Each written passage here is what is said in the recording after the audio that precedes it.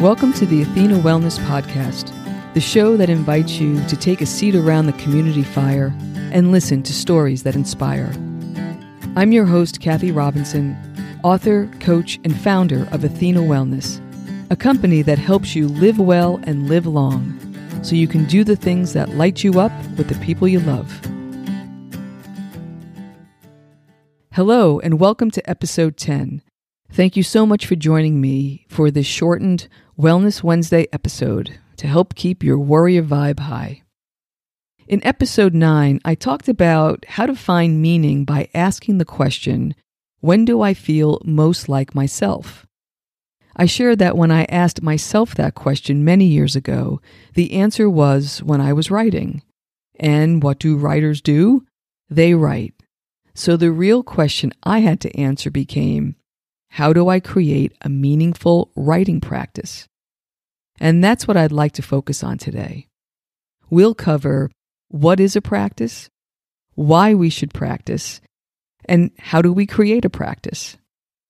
I think it's important to say up front, you can create a practice around anything you feel deeply drawn to. It can be walking or exercising if you feel your best when you're moving, food preparation if you love cooking, meditation or visualization, volunteering, photography. You can draw or paint. Some people play an instrument or listen to music. You can dance, practice gratitude, or just be in nature. You can create a practice around anything that's your thing.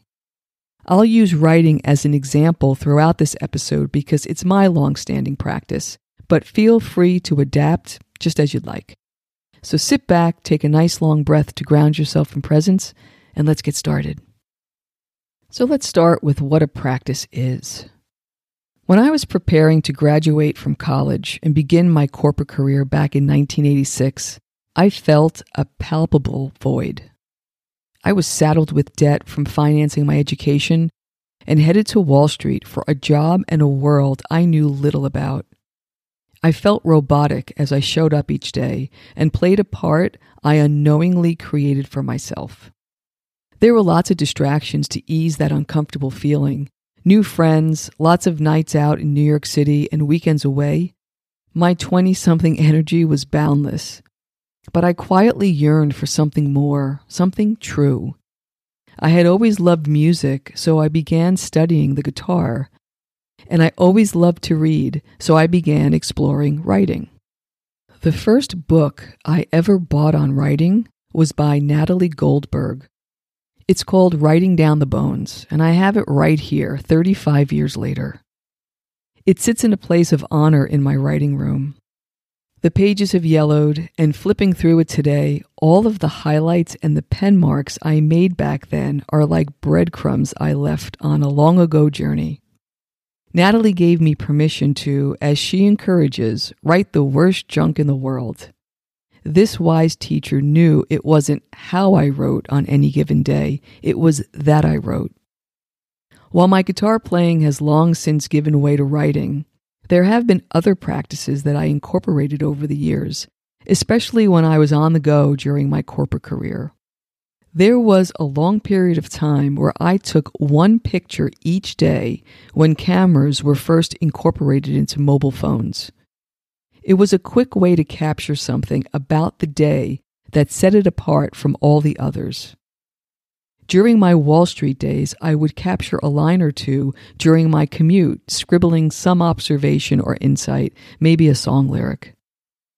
At its core, creating a practice is a method for showing up and connecting with yourself. You can think of your practice as an intentional way to bear witness to your life. So why should we practice? Remember the Steve Jobs quote I shared in episode 9? He said, "You can't connect the dots looking forward. You can only connect them looking backwards. So you have to trust that the dots will somehow connect in your future. You have to trust in something, your gut, destiny, life, karma, whatever. This approach has never let me down, and it has made all the difference in my life." The reason why we practice is to learn how to trust ourselves.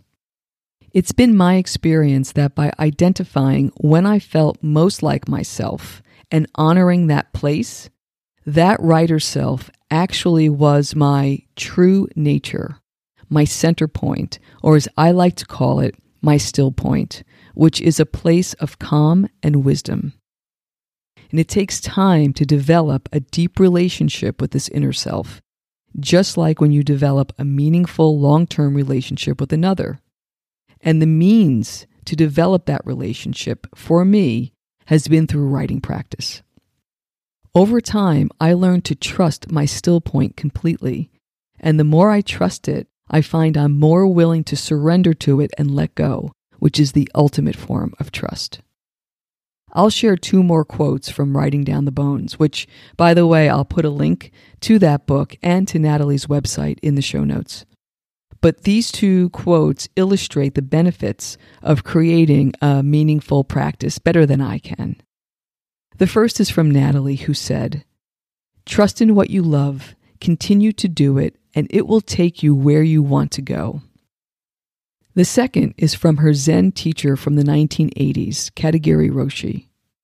He knew of her love of writing and was questioning why she showed up to sit in meditation each day. He offered, "Why don't you make writing your practice? If you go deep enough in writing, it will take you everywhere." So how do we create a practice? Here are some basic guidelines for creating a practice around your purposeful activity, whatever that might be. And you can use any or all of these that make sense for you.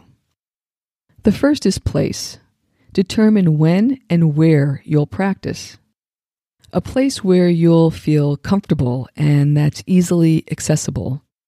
A place you'll look forward to spending time. At different times in my life, that space was a chair in the basement with my guitar, or a meditation cushion waiting for me after work, or my journal that traveled with me everywhere I went.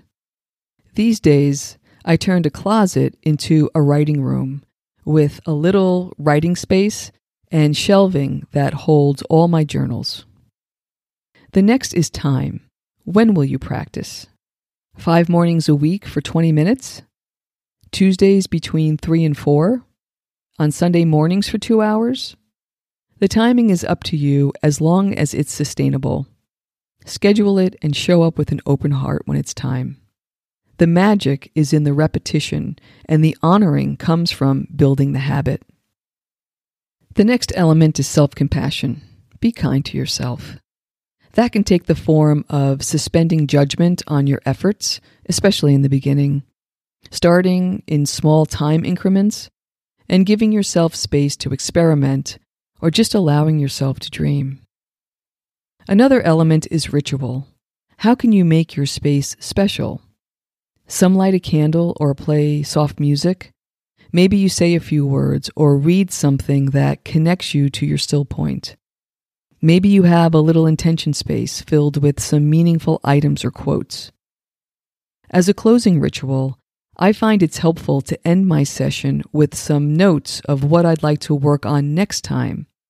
I keep a running list of topics, like an idea repository in the back of my notebook, and when my session is done, if I don't already have an idea for the next time, I just scan the list. Then I schedule the session in my calendar with a note on what I'll work on. It gives me the feeling of continuity, and I never have to face a blank page when I begin.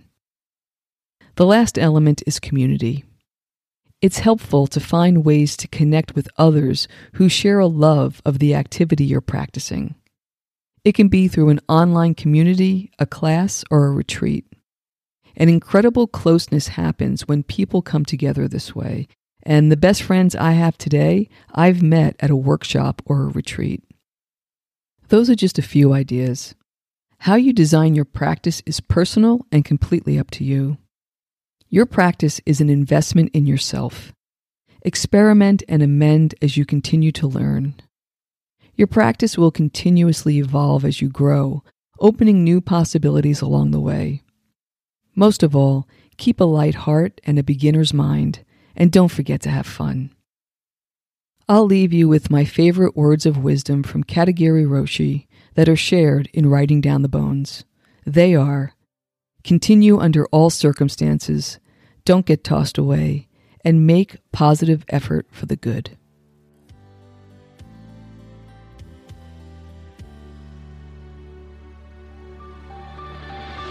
Thank you so much for joining me today. I know there are many ways you can spend your time. Thank you for choosing to spend it with me. Until our paths cross again, be kind to yourself and show your warrior spirit some love. And many thanks to the listeners who have subscribed and left a rating or review. Not only does that ensure you'll never miss an episode, but it also helps others find their way to our circle. And if you'd like access to the show notes, have a question you'd like addressed on a future episode, or would like a transcript of this episode, visit www.athenawellness.com/podcast. Until next time, be well.